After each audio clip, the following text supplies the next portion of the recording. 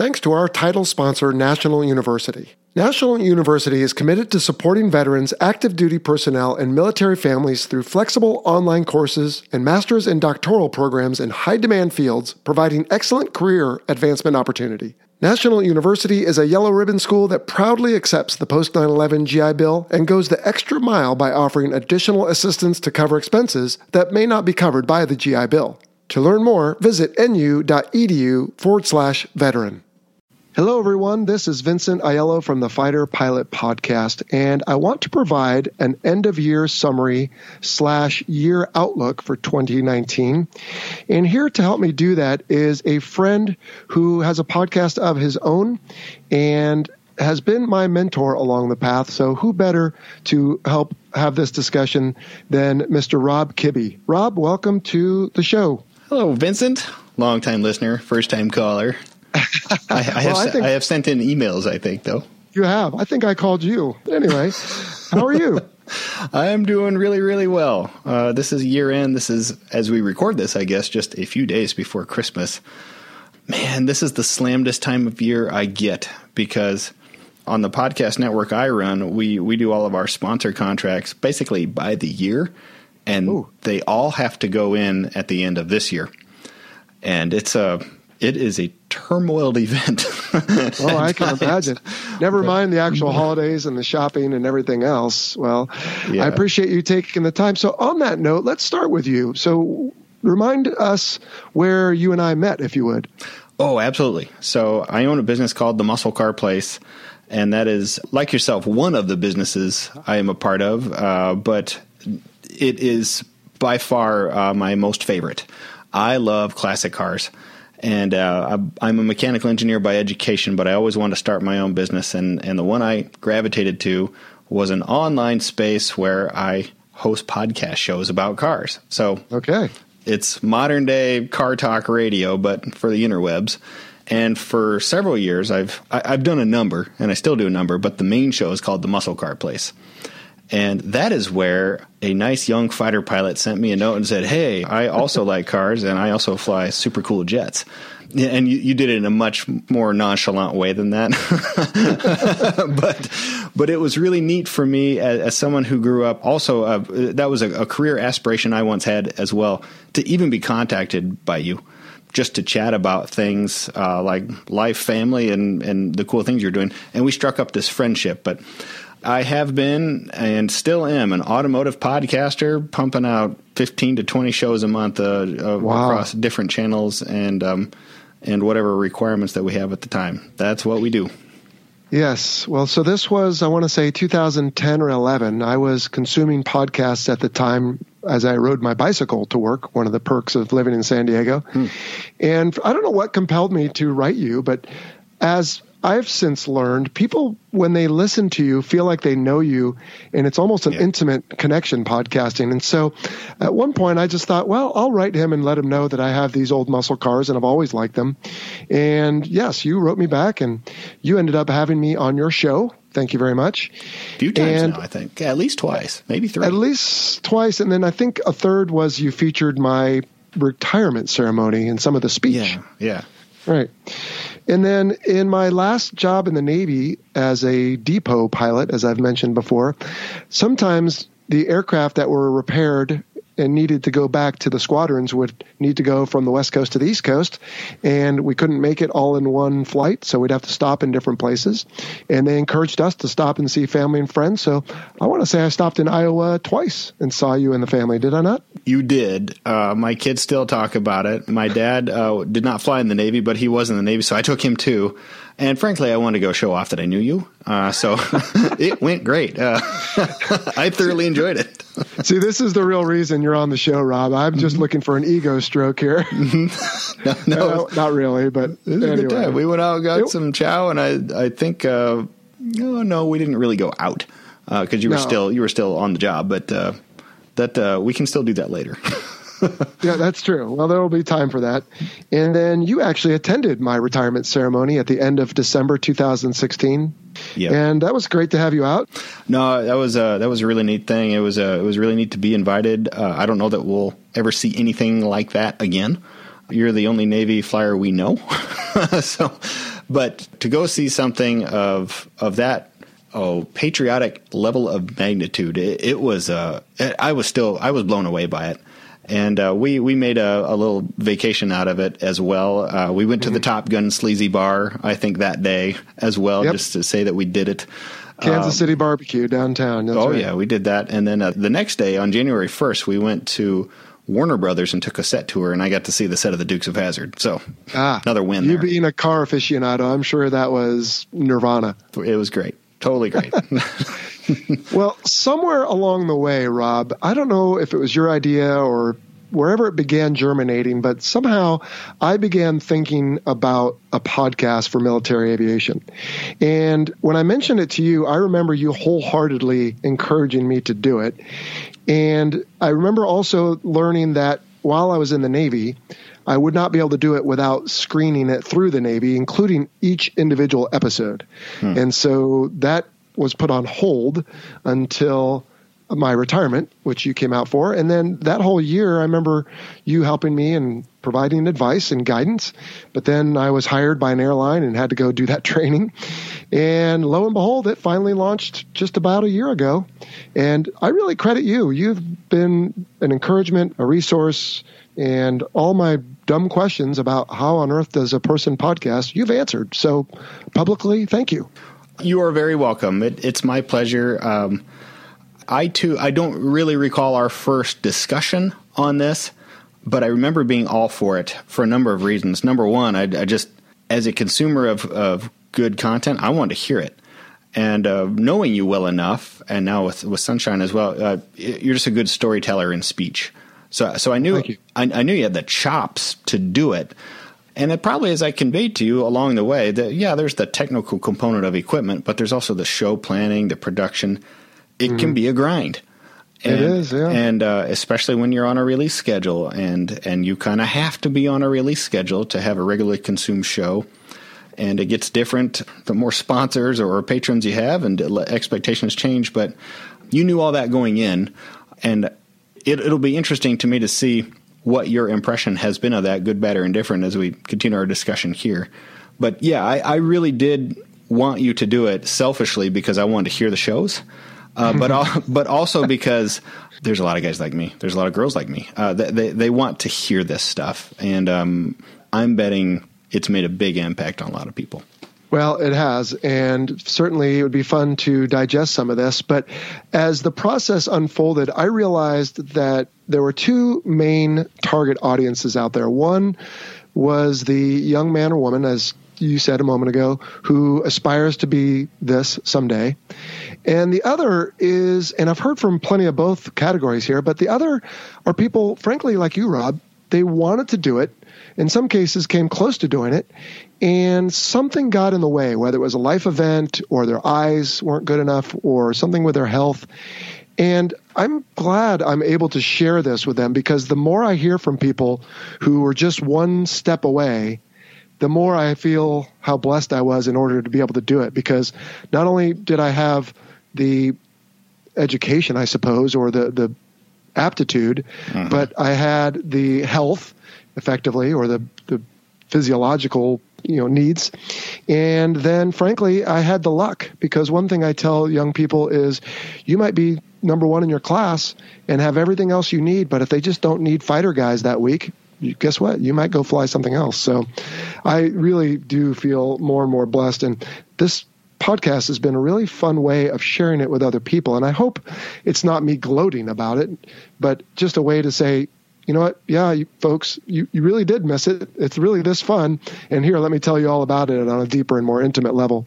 Okay, that answer right there, that's why I wanted you to do it, because you're the coolest fighter. Like, yep, you're right. It's totally awesome. You're going to dig it. and you're not you're frankly not a blowhard. You're the cool guy people want to know about how awesome it really was. And then it is a spine tingler every time you say just what you said. There is a little bit of luck also as well that you just have zero control over. That week, there was room for fighter guys, and I got one slot. Next week, there might not be. So, Rob, tell us, hold on, before we go on, tell us, if you would, your story. You were almost a military pilot. Is that true? Well, yeah. So here's the 2-minute summary, let's say. So Okay. When I went to college, I studied mechanical engineering. That was the only major I wanted to pursue. But I didn't necessarily want to become a design engineer as a profession. Frankly, I didn't know what I wanted to do. I just knew that was what I wanted to study. And right towards the end of college, I just said, you know what? I think I'd like to do something a little more meaningful with my career path. I had been going to the EAA Oshkosh Air Show since I was 10 years old every summer with my dad. I've never been to one, so one of these days. But anyway. I still go. Take my kids now. But I went to those shows with him, not because I had a love or even interest in aviation at the beginning, but because I just wanted to go on a trip with my dad. And I did not. Cool. I would have done whatever that was. We could have gone to a dump truck convention, and I would have gone. But I really got into it, and I got to like it, and I wanted to learn more about it. And I thought, you know what would be great is to serve my country, use some of my education and my interest, and try to go fly. So my last few months of college, I contacted both the Navy and the Air Force, learned the procedures. I took both qualification tests, learned that you had to go to officer candidate school. And in the case of the Air Force, sent in all my application. That was the one that I chose. And they said, okay, you're in. You can come to OCS, but you don't have a pilot's license, so you can be an NFO. Would you like to do that? And I talked to a couple people, and if I had known you, I would have just asked you, but I did not know you then because podcast didn't exist. Okay. But I talked to a couple people, including the person I was working with there in the Air Force, and I said, I don't really want to sit in the back. I really want to fly. Should I just go get a pilot's license and reapply? Will that penalize me in any way? And they said, I can't imagine why. That's a great idea. Go do that. So as soon as I got out of college, I took the first job that came my way to fund my own private pilot's license. And then the realities of financing your own education without paying attention to your student loans caught up to me, and I was broke, Vincent. So I did finally get my pilot's license on my own dime. But by the time I did so, I was 27, 28 years old. It was too late. So I did not pursue forward with that. But I have certainly made peace with that.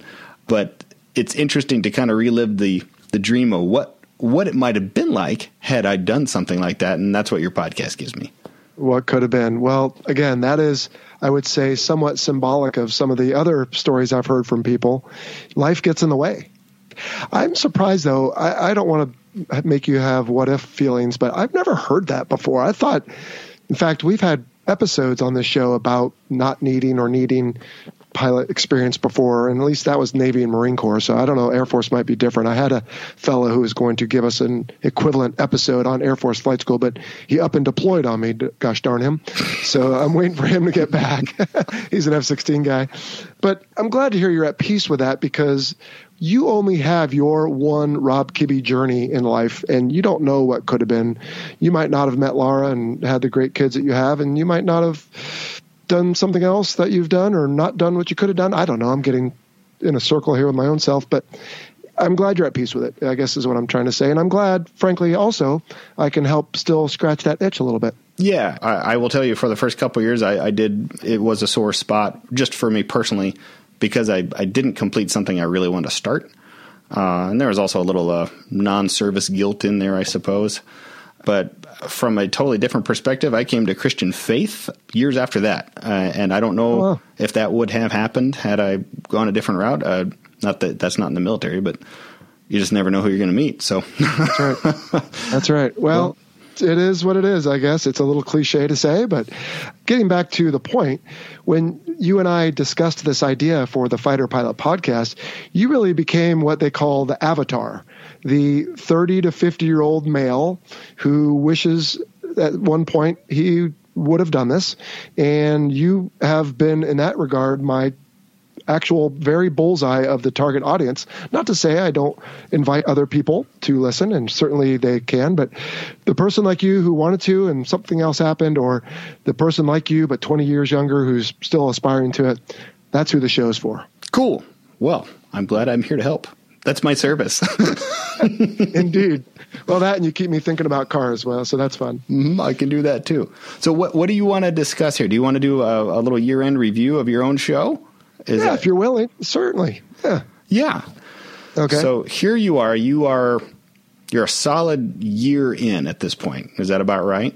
Correct. How many episodes have you put out?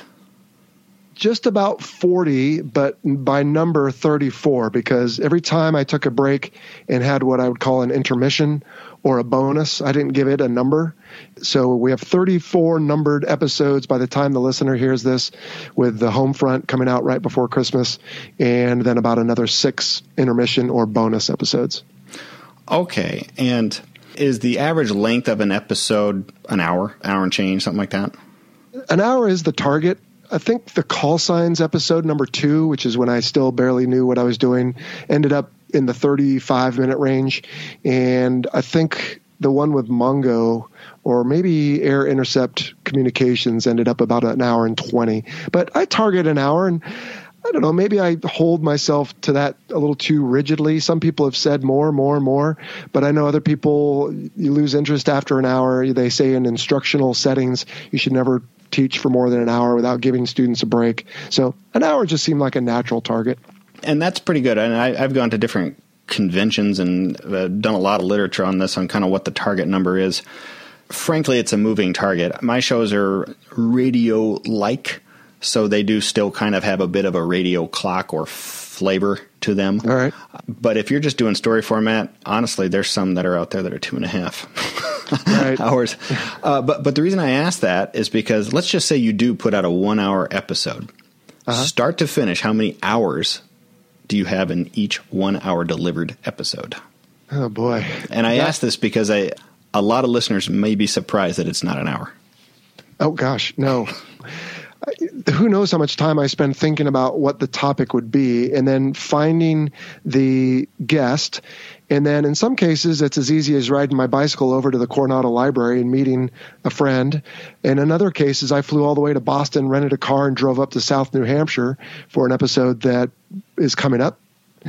And so then there's the thinking about what questions I'm going to ask, and then the hour and a half spent interviewing, and then probably 3 or 4 hours editing, and then doing the fill with Sunshine. I would say maybe 10 hours, and I don't know, I might be underestimating, but it's almost become a second full-time job, especially doing 3 of these a month. I don't know how you do, however many you said you did earlier, Rob. I lost track already, but I would say maybe 10 hours. Does that sound about right from your experience? It sure can, especially when you're doing every single component yourself. Which I am. That is where it adds up. And when for the first few years, I too was just completely doing every single component because I didn't know any other way to do it. And then slowly but surely, through the show, I met the resources in a producer and a writer that I needed, that I trusted, that could not only help me cut the time, but make it better, that allowed me to scale and do a little bit more without giving up quality control of the show that was out there. Rob, can I ask you very briefly, when did that help find its way to you? Was it within the first year or well after the second or third? Because I wonder if I should have found that myself by now, but I haven't. It found me as soon as I asked for it. That was the holdup. Okay. And right. I just didn't know to ask for it until about 3 years in. Oh, gosh. Okay. So 10 hours per episode. You've got over 30 under your belt. Now, why did you launch this show? now that you know all of that, why did you launch this show? It really comes down to what I put in the About section on our website. And that is, all through my career, I always met people not so much around the base where we lived, because people around the base are pretty familiar. In fact, they're getting tired of the noise, frankly. But if I went home and saw family, or if I was visiting friends, let's say I came to your house, there are people out there who are just fascinated with military aviation. They think it's the most amazing and coolest thing ever. And if I may so say, I would believe you're one of them. And so I always enjoyed sharing that with people, and not because it stroked an ego, although maybe if you really did lay me out on the couch, maybe, I don't know, who doesn't like to feel like what they're doing is beloved by other people, right? But I just enjoyed sharing it because I try to be a giving person, and I knew I was lucky enough to do it, and not everybody was, that I should share it. And then the second reason was that I knew I couldn't just spend 25 years of my life plus the 5 or however many years leading up to it, preparation in college and everything else, and just walk away cold turkey. Mm-hmm. You know, sure, I'll have a bunch of great pictures on my wall from the different squadrons. When you leave, everybody signs them, and the plaques and all the awards and everything else. But that's not enough. I wanted to stay involved, even if it wasn't my full-time gig. So as we talked about earlier, somewhere along the way, I realized, there's a lot of TV shows and YouTube channels and all kinds of things about military aviation. Nobody's doing a podcast. And because I'd had a positive experience with you on your show, thank you, I thought maybe this is something I could do. And I was finishing up a master's degree at the time, but after that was over, I jumped right into it. Before, as we said earlier, I realized I would need permission from the Navy, and that slowed me down. So I really started it for those two reasons, and I don't think those reasons have changed. I think those are still good reasons to keep the podcast going. Was there a business reason in there, or was it purely altruistic? I want to stay involved. I want to help the masses and share the stories and answer the questions that I always get asked anyway. Was there anything above and beyond it? Well, I suppose that starts to broach on the subject of money, which I tried at the beginning of the show a year ago very hard not to mention at all for the first, 10 episodes. Mm-hmm. And I guess it comes down to this. I enjoyed doing it, but at some point the amount of effort makes it that it would be nice to get something in return. And by the grace of over 100 patrons on Patreon, I have that now. I have support and assistance by people who appreciate what I'm doing and are willing to pay for it, even though they don't have to. And so I still will do it, even though if they all dry up and go away. But it certainly helps to have a little financial support, because there are costs for microphones and digital storage and rental cars to drive from Boston to South New Hampshire. So I'm glad to have that, but I never thought it would be a get-rich-quick scheme, mm-hmm. and certainly that wasn't mm-hmm. my motivation to get in. But that being said, if it ever opened doors that led to financial improvement or success, I certainly wasn't going to shun it like a monk as far as, no, I absolutely cannot make any money for this. But it's not why I'm doing it. And I've always found this balance, a lot like talking about race and gender and a few other things on the show, to be a little bit challenging, only because society seems to make them challenging. Same with religion and a few other things. So I've always tried to tread lightly on that. But I'm glad to have the financial support, but I didn't start it for the money, if that was delicate enough, I guess. Here's the interesting thing about the podcast format. And the only way you get to know if this will work out is if you do exactly what you're doing, which is put out quite a bit of content for a decent amount of time. Sometimes just new opportunities that never could have found you any other way can now find you. Frankly, I know you are you have a full-time airline career as well, mm-hmm. and I know you have some other business endeavors on your own. The full-time profession of Vincent as a consultant to organizations for efficiency, motivation, I mean, it's all there. It's laid out for you if you want it. Well, it depends if you want to do that. You could also be a spokesman for what's that? What's the link of that company that makes the joystick controllers for flight? Thrustmaster? Yeah, you should be the face of those guys. I haven't reached out to them yet, but I kind of hoped my few name drops on the episode of DCS would help. But mm-hmm. yeah, maybe. I appreciate that. The one thing is I like to have credibility in anything I'm doing. And so I don't want to just represent somebody, especially if I don't believe in them or any product or service they provide. And also, I don't know about you, Rob, I guess I have this mistaken belief that I have to have it completely together before I can advise or counsel or motivate anyone else. And I know that's false, but I still suffer this sometimes doubt of, gosh, I'm not as good of a husband as I could be, or a father or a son or brother or whatever. And so how could I possibly advise other people? And let's not go off on too big a tangent, because I know that's incorrect and there are other things I can offer. But sometimes I just wonder if they would really want it from me, because I see a side of me that nobody else sees, the flaws, the blemishes, the glitches, all the different things. And I just have to get over myself in that regard. And I'm working towards that, I think. So I appreciate the encouragement on those ideas. Well, here's something I can tell you. And I don't know if the reasons that you started it have changed now that you're going forward. But the components of your experience at Top Gun that you have shared in your shows, specifically the non-flying components, are pretty intense. You're talking about a murder board process where you give a full 3-hour presentation with no notes on everything you're planning to. That's the type of skills that I've worked in corporate settings and mom and pop settings. I tell you, that's missing from most of them. And that would be well received by them if they just had somebody to give them the training wheels to do it. It's funny because I take it for granted, but I forget the process I went through, appropriately named the murder board process. Mm-hmm. And so I think there's some merit to that, Rob. And maybe one way I could test that thesis is to throw some stuff out on my website and allow our listeners to consume it and see if it helps them and maybe continue to develop it. And to that point, when you asked about the reasons to do it and the reasons to continue doing it, certainly through the help of some team members who have come on board, which I'd like to at some point in our discussion talk about, there have been new opportunities that I would not have considered previously that have come along that keep me going. For example, the entire DCS community, there are many people and they are enthusiastic about it. And so there's a whole world there who craves accurate information that I never knew about before. I didn't even know DCS existed. So I think there are definitely reasons in addition to the reasons it started to keep this going. And I anticipate doing that. And hopefully people will continue to consume and enjoy it. Okay. What have you learned then? So over the whole course of the year, whether it's the people you're talking to or the difficulty of sometimes choosing a topic to talk about, what have you learned?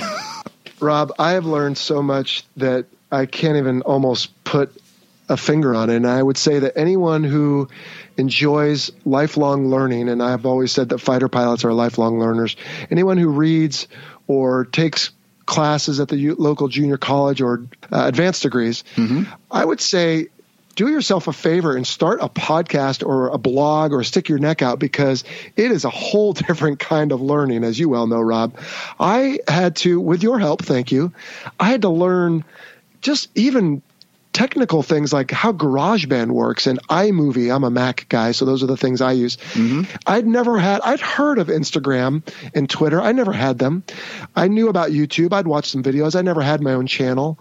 I never had Patreon. I have had to learn all those things. And in doing so, you learn about yourself, which is probably the biggest benefit of this, because you find out what gives you energy and what takes energy. And the idea, of course, is to do the things that give you energy and to avoid the things that take it away. And I've learned that there are certain things that come easy to me and certain things that don't. And I knew that from flight school anyway, but I was reminded of it. And I just had to learn about being a podcast host also. It's one thing to talk to someone. It's something else to have an idea of what you want a discussion to cover, because I don't just say, hey, today I'm talking about Rob Kibbe. Hey, Rob, welcome to the show. Talk about anything you want. When I welcome you or someone like you to the show, it's because I want to talk about, let's say, aerial refueling.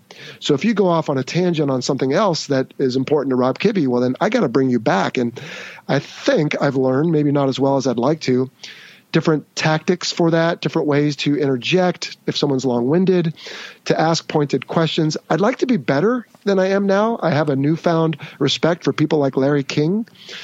But just to keep a conversation going, to ask pointed questions, especially when it's someone high-ranking that you have tremendous respect for, like the 3-star admiral, the air boss. Mm-hmm.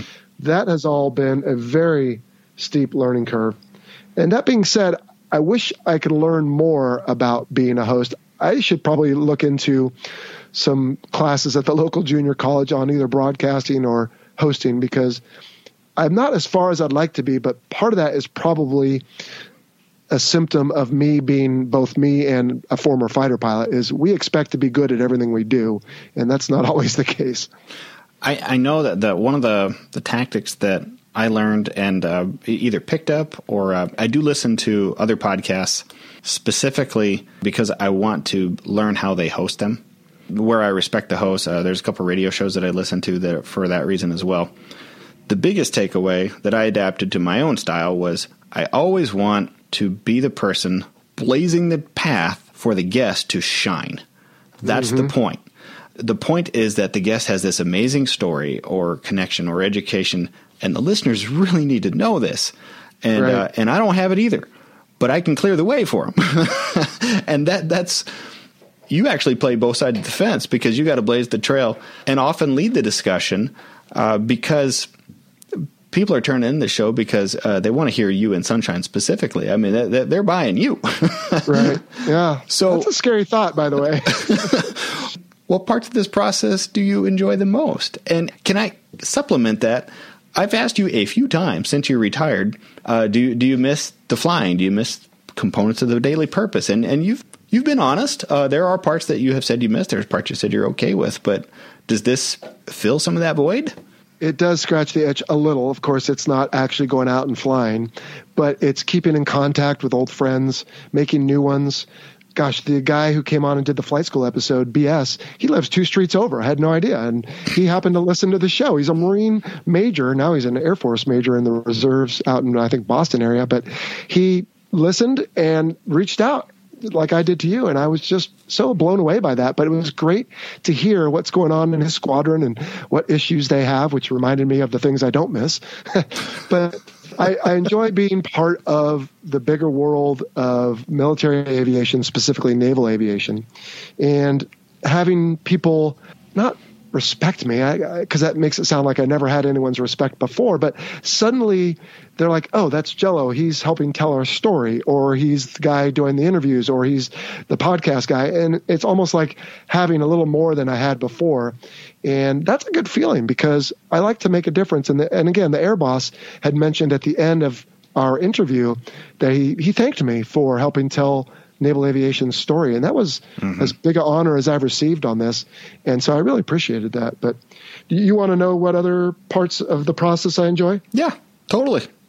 I really enjoy the interviews, and I never thought of myself as that much of a people person, to be honest. I like to fly fish, which is very solitary.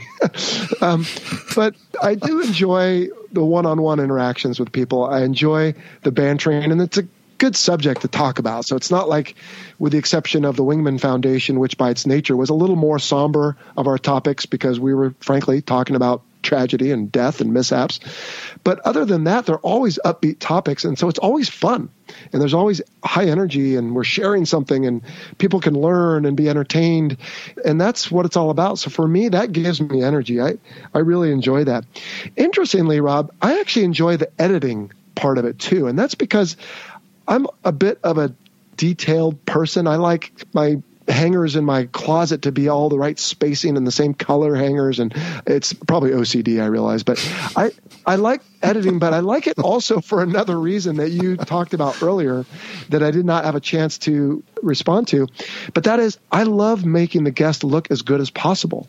And so while some people have said just let it play, the whole interview, that is, I say, no, if someone repeats themselves a couple times, which we all do, we say the same thing leading into a sentence a couple times, or we and ah, or we lip smack. I like to remove all that because I feel like I'm whittling away a little bit of the ugliness, or maybe I'm putting makeup on, and I do not imply that to mean any of my guests need makeup or are ugly. But the point being is I like to take something like an old car, frankly, and do a restoration. I like to make it as beautiful and effective as possible. And so I do enjoy the editing part. And then what I really enjoy, and I didn't think I would enjoy this until it happened, similar to in my airline capacity, I really enjoy saying hello and goodbye to the passengers. I really enjoy interacting with the listeners. I've had people from 13 years old to 80 years old write me and say they like the show for different reasons. I've had spouses write and say they understand better. I've had engineers like you, Rob, write and say, I work in an aviation unit, and now I understand more what the pilots are saying because they don't take the time to do it. So I really have enjoyed people that are saying what you're doing is making a difference and it's helping me understand, or I'm just enjoying listening to something I used to do. I have pilots that flew in Vietnam that listen, and for them it's just a way to stay connected. And that part really warms my heart. All good things. Validation was the word I was looking for. Validation. And I can see that. I totally disagree that you're not a people person. You're a huge people person. I have seen you entertain maybe 50 people at a time. all in the same room and giving each one that personal touch. And you kept my youngest daughter entertained for about 3 hours, and God bless you for that, because she is a 100-mile-an-hour return speaker. I'm glad that you have so many parts that you enjoy, and that is rewarding to you. If you've always dreamt of a career in aviation while keeping your feet on the ground, then Aircore Aviation is the place for you. Since 2008, Aircore Aviation has been at the forefront of modernizing the airworthiness of legacy aircraft dating back to World War II. Their dedicated team specializes in numerous aerospace disciplines, including manufacturing, fabrication, restoration, and support, all while incorporating state-of-the-art technology. In 2024, Aircore Aviation is expanding its team with job openings in engineering and computer-aided design, quality, fabrication, and restoration. Live where others vacation in northern Minnesota while enjoying paid time off, health insurance and savings accounts, retirement plans, life insurance, and best of all, most Fridays off. If you're ready to be a part of a team fulfilling dreams through the preservation of historical aircraft, visit aircoreaviation.com/careers and take your first step towards an exciting career in aviation. That's aircoreaviation.com/careers. Visit today. What's the flip side? What is not very fun about this? And there's always parts that aren't fun. There have been a couple. Early in the process, I ended up with a super fan, as I would call it, who wrote me. I wrote back, wrote again. I wrote back, trying to be cordial and polite. And it divulged into this really strange relationship online. And at one point I said, hey, look, I can't keep this going. I'll write as often as I can, but please understand. And it turned kind of negative. Maybe you're not cut out for social media. And then something happened and I was forced to create a block. And then the person reached out to all my listeners and it got ugly. And thankfully that's been just one case. And so I realized there are people out there who have different needs and requirements and they expect different things. And thankfully that has not happened too much more, although there was then a friend of that person who wrote and said, I think you're doing this wrong and you should say you're sorry. And so that part I haven't enjoyed. And thankfully that is the 0.0001%. And I think I've learned my lesson there. Otherwise, just the uncertainty of what is coming next and the attempt to corral people who are difficult to, align our schedules. And even you and I have had that at times, trying to just get things done because we're both busy guys. Sure. And what I've really also not liked is when something happens, especially if it's my fault. So I don't know if people know this. I'm going to give the Fighter Pilots in Space episode, Rob. I somehow deleted my entire track of my side of the conversation with Sunshine. Thankfully, it was that one and not Scott Tingle's side of it, because that would have been impossible to recreate. But I hate when I do something dumb and it's my fault, and then it costs me a lot more work. I literally had to play Sunshine's part of our conversation, and then in Atlanta, I had to pretend that I was having that conversation with him and then splice it back in, and I found him a terrible actor. And thankfully, nobody really seemed to notice, although I admitted to my patrons that, oh, gosh, now I've got some extra work to do, so you won't get the episode as early as I'd like. And nobody really said, oh, it was terrible. Everyone was very forgiving. But I hate doing something stupid. And that's probably the biggest thing. And thankfully now I've got a system for backing up interviews, backing up other bits that I might need. But I don't like doing stupid stuff. Have you done the old bit where you line up this incredible, amazing guest that you're lucky to get and you can't get again, do the whole thing, look down, and you never hit record? I've done that twice. I've not had it where I didn't hit record, thank God.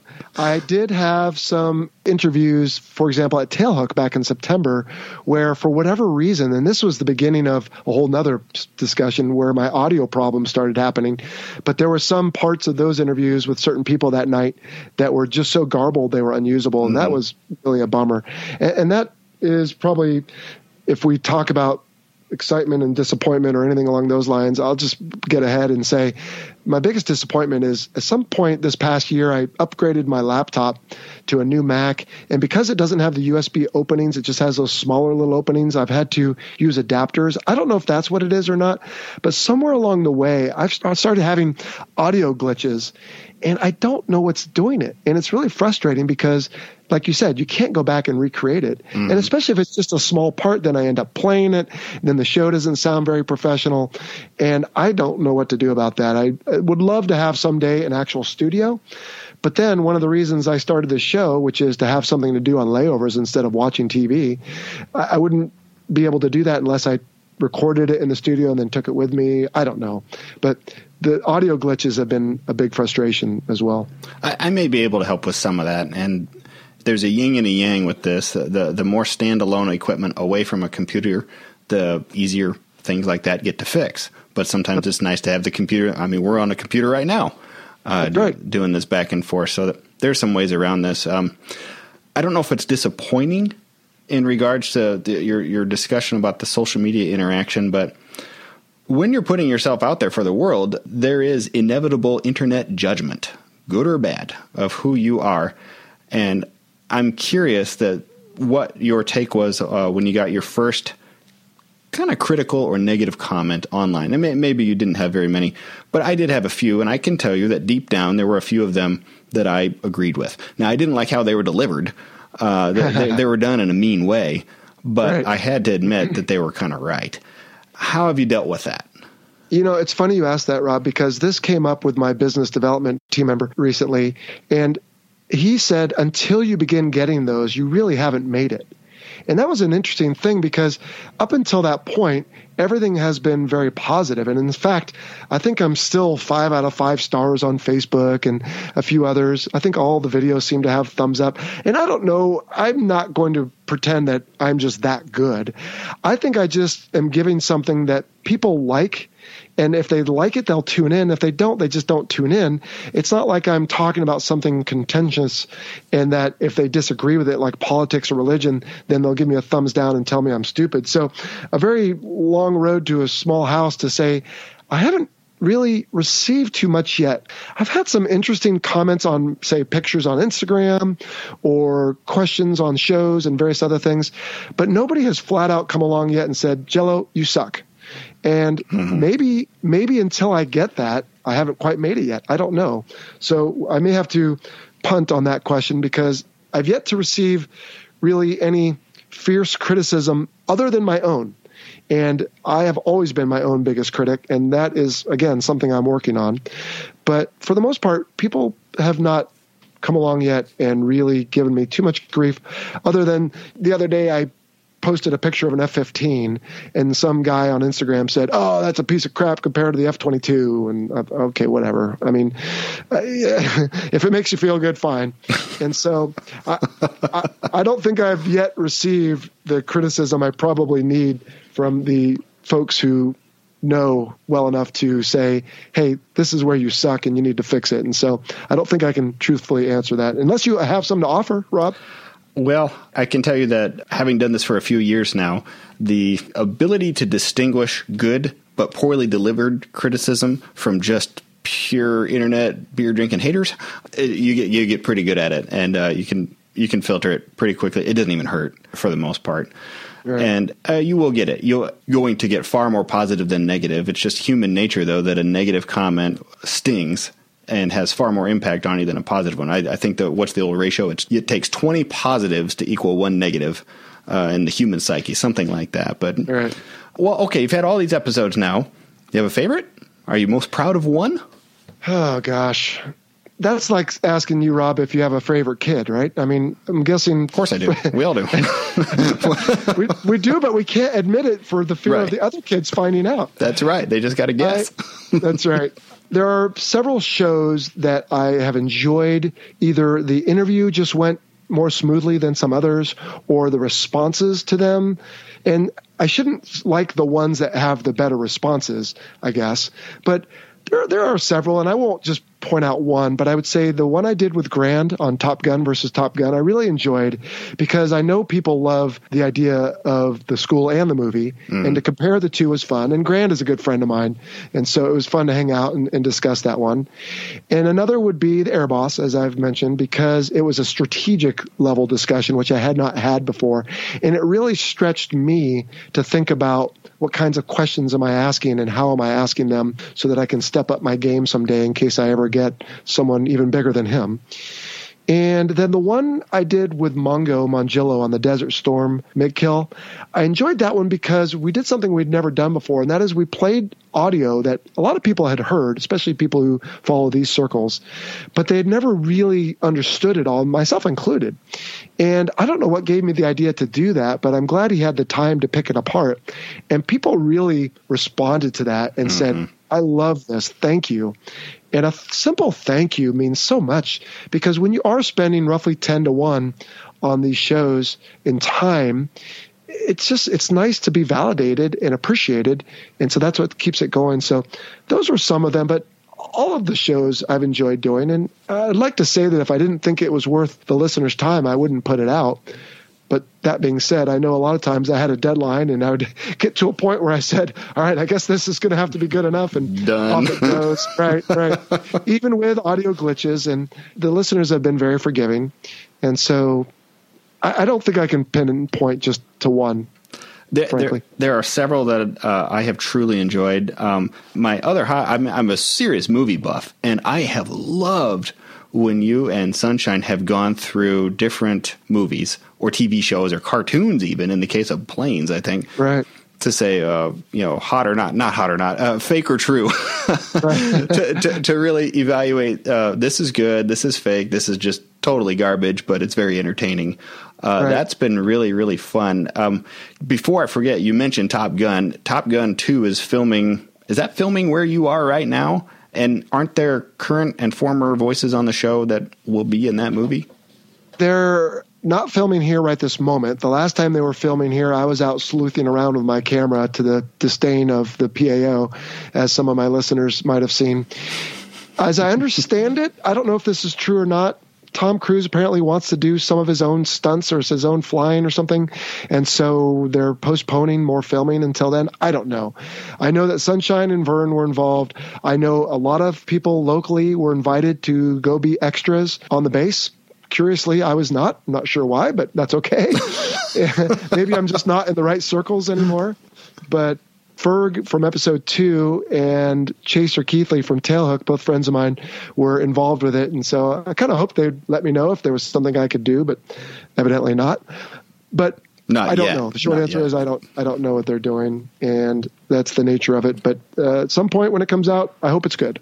When it does, I'll love to hear your review on your own show of it. I want to say maybe in one of your shows or just in a phone call we had, you mentioned, I think they reenact the scene where he's driving the motorcycle past the jet taking off, or the jet passes him while taking off, and you thought it was a couple of your buddies in there or something like that. It was. It absolutely was. It was Vern in the front seat from episode 3 and Sunshine in the back seat. And awesome.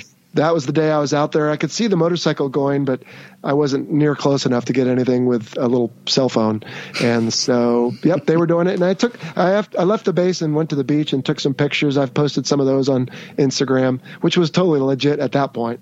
And yeah, that's what they were involved with. And now that Sunshine's retired, I doubt he's going to be involved with anything more. I can't speak for Vern. I haven't spoken with him lately, so I don't know what he's doing, but they need the Navy support. And in this case, they came down here, and yeah, we'll see how it turns out. All right. Hey, but before you go on, let me talk about the movie review thing. We haven't done one of those in a long time, and I appreciate your feedback because we have tried so many different initiatives this year.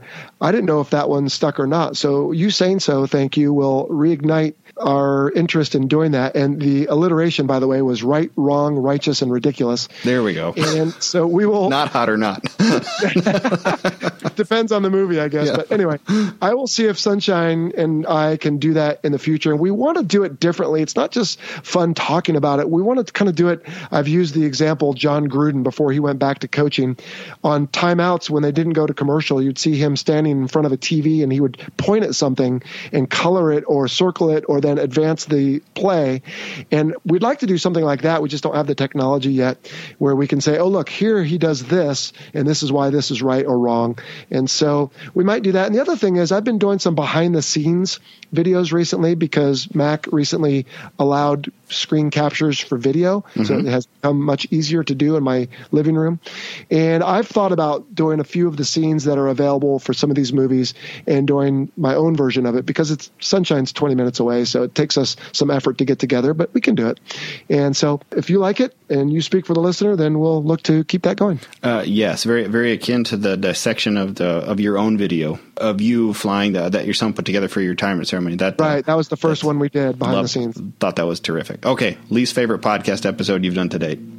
Well, again, like my least favorite son, I can't say so because I'm still friends with all my guests, and I don't really have one. I will say that there have been guests that were maybe a little less prepared than I would have wished, or went a little off on tangents, or were a little long-winded, perhaps. But all that can be edited. That's one nice thing about a recorded show, not a live show. And so I'm not prepared to say, oh, episode 50 was my least favorite. Some just seemed more natural and resonated better than others. I will tell you that there have been a couple that I've done where I felt a little uneasy, as if maybe I've betrayed people. And if you would assuage me on this, that'd be great, even if you have to make it up. But the Midway and the Wingman Foundation both arguably stood to gain from my podcast. And I always felt a little, not uneasy or dirty, but I just wanted to make sure that people understood that, look, these are legitimate museums and organizations that are doing good work and helping, like I'm trying to, spread the word of naval aviation. But I suppose someone could come along and say, hey, Jello, you're just trying to get more guests to Midway, or you're trying to get more donors to the Wingman Foundation. And by the way, for the second one, I'll absolutely admit that. They're doing good work. And if people don't believe that after listening to the episode, well, then I'm sorry. But for the other, I don't know. It's not to say I'll never do sponsorships or advertising on the show, but I guess there's a part of me that was a little uneasy that people might think I somehow, I don't know, pulled a fast one with those two episodes. Do you feel that way, or should I feel that way? You shouldn't. Here's what I can tell you. The type of content you put out can go a number of different ways. It can just be entertainment. It can be informational. It can be inspirational. But dollars do make things go round. I mean, they just frankly do. And if there's at some point a financial exchange between you and the guests or you and the organizations, that's fine. That was not the example in either of the ones that you gave. That was a straight up altruistic, I want to promote something good type move. So if people actually complained about that, I feel bad for them. I wouldn't worry about it. It was just me. Okay. All right. I'll dispose of that concern. Yes, you could file that. Excellent. Well, I guess a good place to close is what you want to do now. 2019 is just around the corner. And let me ask you this one. Have you had the thought of, I think I'm done yet? I think I'd like to quit. I sure would like my time back. Has that even crossed your mind? Not crossed my mind as something actionable, but crossed my mind in so much as anything crosses your mind ever. Mm-hmm. And you get it out of your mind as quickly as you can, because it's like, where did that come from? So yes and no. Yes, because at some point, Rob, I'm 48 years old. This is a young man's activity, and I don't want to be doing it when I'm gray. I will want to hand, if I can, the reins off to a young man who leaves the service and wants to continue giving back and sharing this with someone. And maybe someday I'll find that person, but that's a couple of years from now. And there are mornings when I wake up when I'm not quite fully awake yet, where I just have this sudden feeling like, oh my gosh, I have so much to do. People are counting on me, and there's the patrons and all these other things. And usually by the time I'm actually fully awake and I'm letting the dog out to go do his business, I think, what was that all about? It's fun. I enjoy it. I like the interaction. I like doing the interviews. So it's just this weird thing in my subconscious that is a sense of, I don't want to say obligation, but I don't feel like I can just do whatever I want now. And you can, again, tell me if this is right or wrong. I feel like even though people are giving because they want to give, I feel like I've established a standard.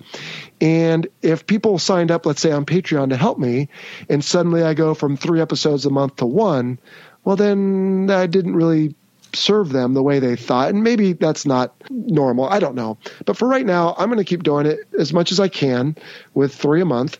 And I hope that people will continue to enjoy it. And if they don't, they can vote with their feet. Or they can vote with their wallet if they like it. But there's more I want to talk about, but I'll pause there in case you want to respond to any of that. No, all right reasons. I have thought about quitting every single thing I've ever done. And usually in a moment of frustration. And every now and then it was for a right reason, like, hey, I think I've concluded the chapter of this. But the things that have stuck are the things that meant the most to me, too. And I think this show does mean a lot to you right now at this point, and whether that continues for another year or another 5 or 10, that's your call to make. And as long as you're making content that you want to hear too, you should still do it. And when the day comes that you don't want to, then you should stop. You should definitely stop. You shouldn't just do it because you're obligated to. That you don't have to do that in this business. You can turn it off when it's the right time. Well, thank you for that. Yeah, so in 2019, Rob, I'm really excited to go forward with some initiatives that we're working on. One is that we are always exploring dance floor, as we discussed before, like with the movie reviews. And so one thing we're looking to do is Sunshine, with his technical background, is looking at possibly doing some audio video episodes where we talk about aerodynamics and why airplanes look the way they do with blended wings or canted vertical stabilizers or slanted pylons in the case of the Super Hornet. So that is something we're looking to do. And some more Facebook Live, of course, and maybe the movie reviews. We're also looking to start an aircraft series, as I'm calling it, where an episode, let's say number 37, could be, say, on the F-18, and then 38 could be on the A4, and 39 could be on the SR-71. And for each of those, my plan is to ask the same 5 or 6 or 7 questions. And that way the listener has a way to know what's coming next and compare aircraft.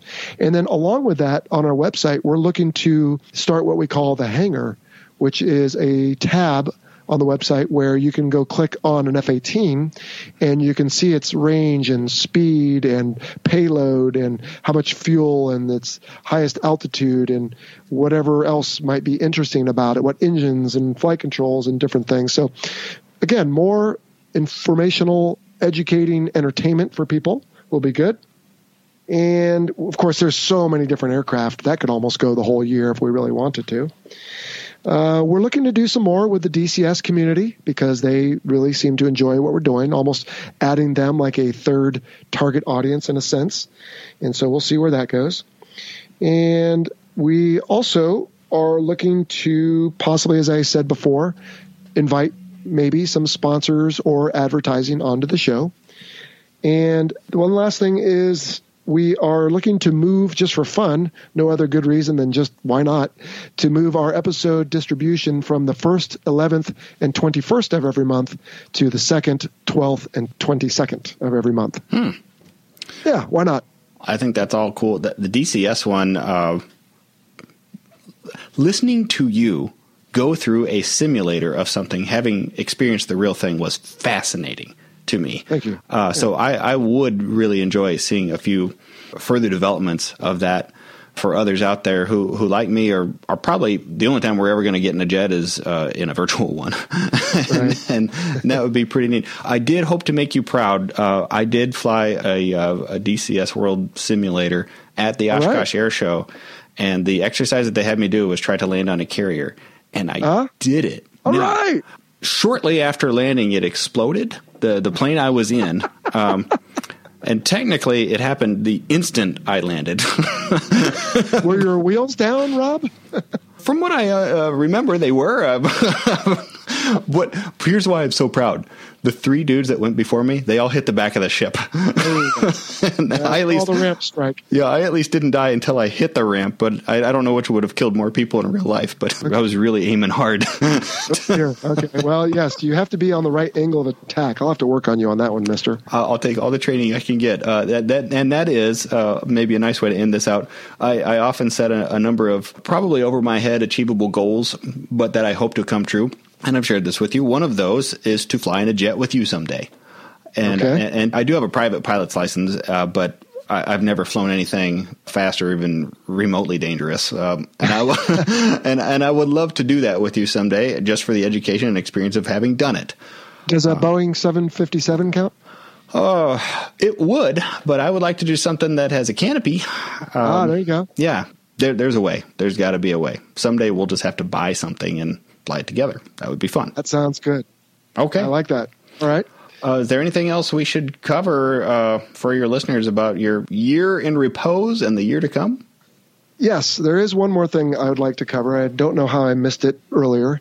And that is one of the greatest unexpected surprises or pleasantries or whatever you want to call it about launching a podcast that people enjoy are the people who come along and not just write you and say, hey, I really like this, but write you and say, here's how I think I could help you.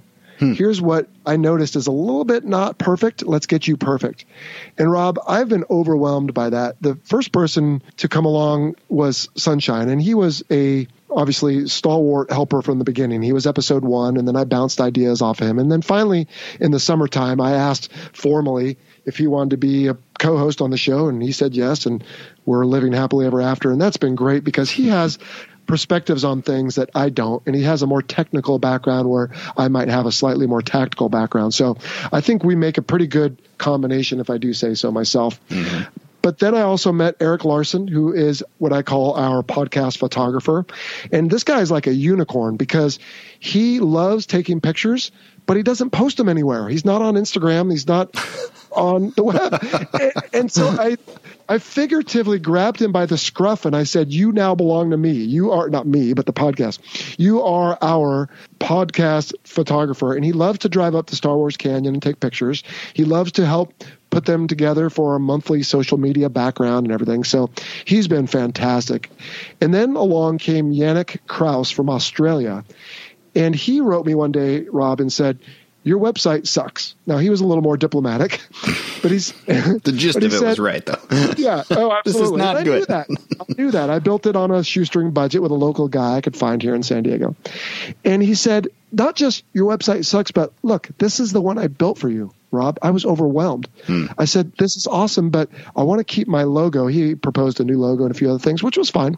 I said, I want to keep my logo because people have started to identify it.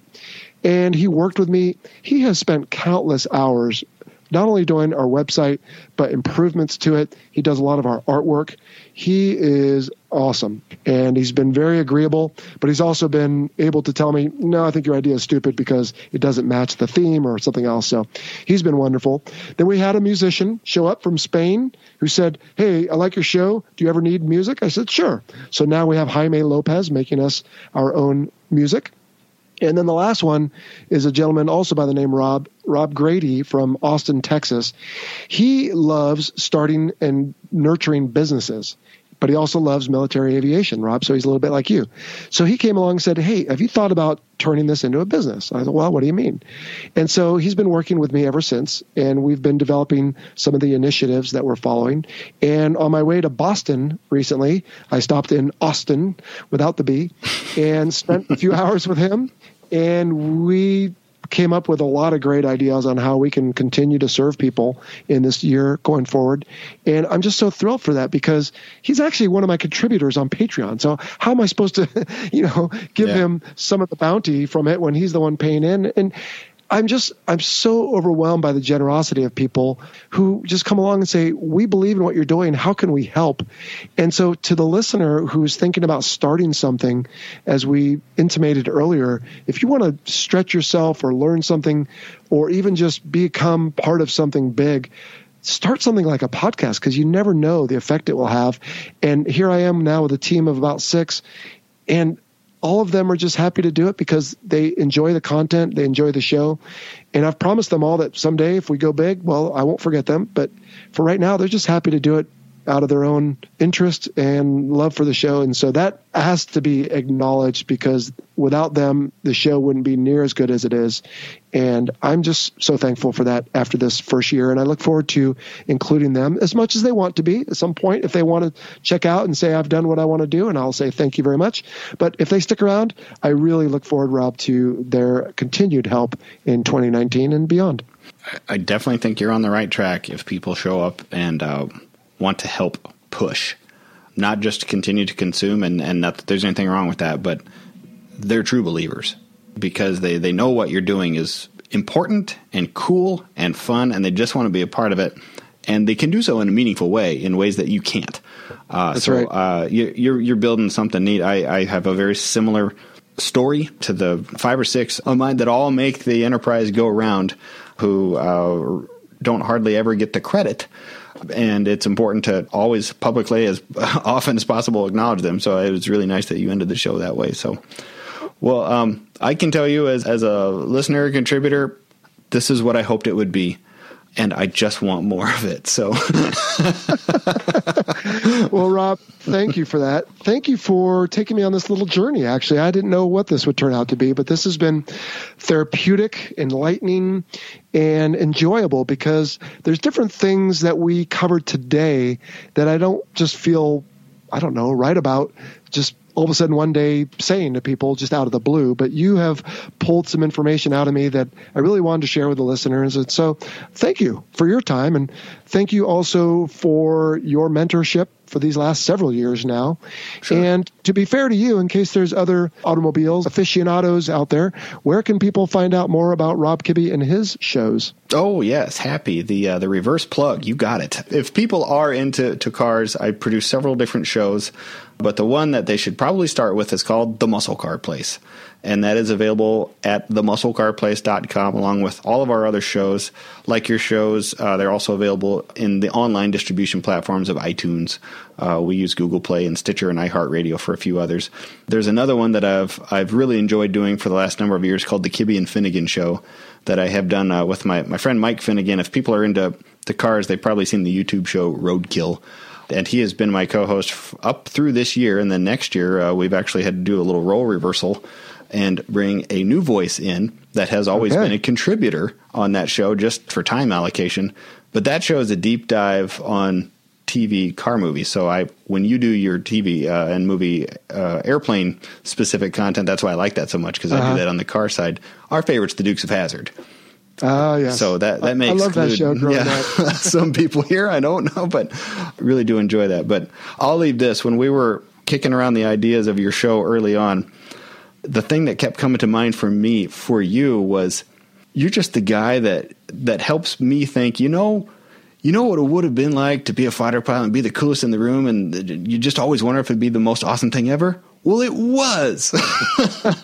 And here's the stories of that's what I think of when I think of you and Sunshine and this show and everything around it. So tip of the cap, and I'll look for more in 2019 as well. Okay. Well, thanks very much, Rob. I appreciate that. And thank you for this. Thank you for your encouragement. And I've really enjoyed our friendship. Say hello to your family. And unless you got any parting shots, I think we can wrap it up. No, say hi to your family too. I will catch you later. Merry Christmas and Happy New Year. Happy New Year to you, Rob. Let's get out of here. Thanks to our title sponsor, National University. National University is committed to supporting veterans, active duty personnel, and military families through flexible online courses and master's and doctoral programs in high-demand fields, providing excellent career advancement opportunity. National University is a yellow ribbon school that proudly accepts the post-9/11 GI Bill and goes the extra mile by offering additional assistance to cover expenses that may not be covered by the GI Bill. To learn more, visit nu.edu/veteran.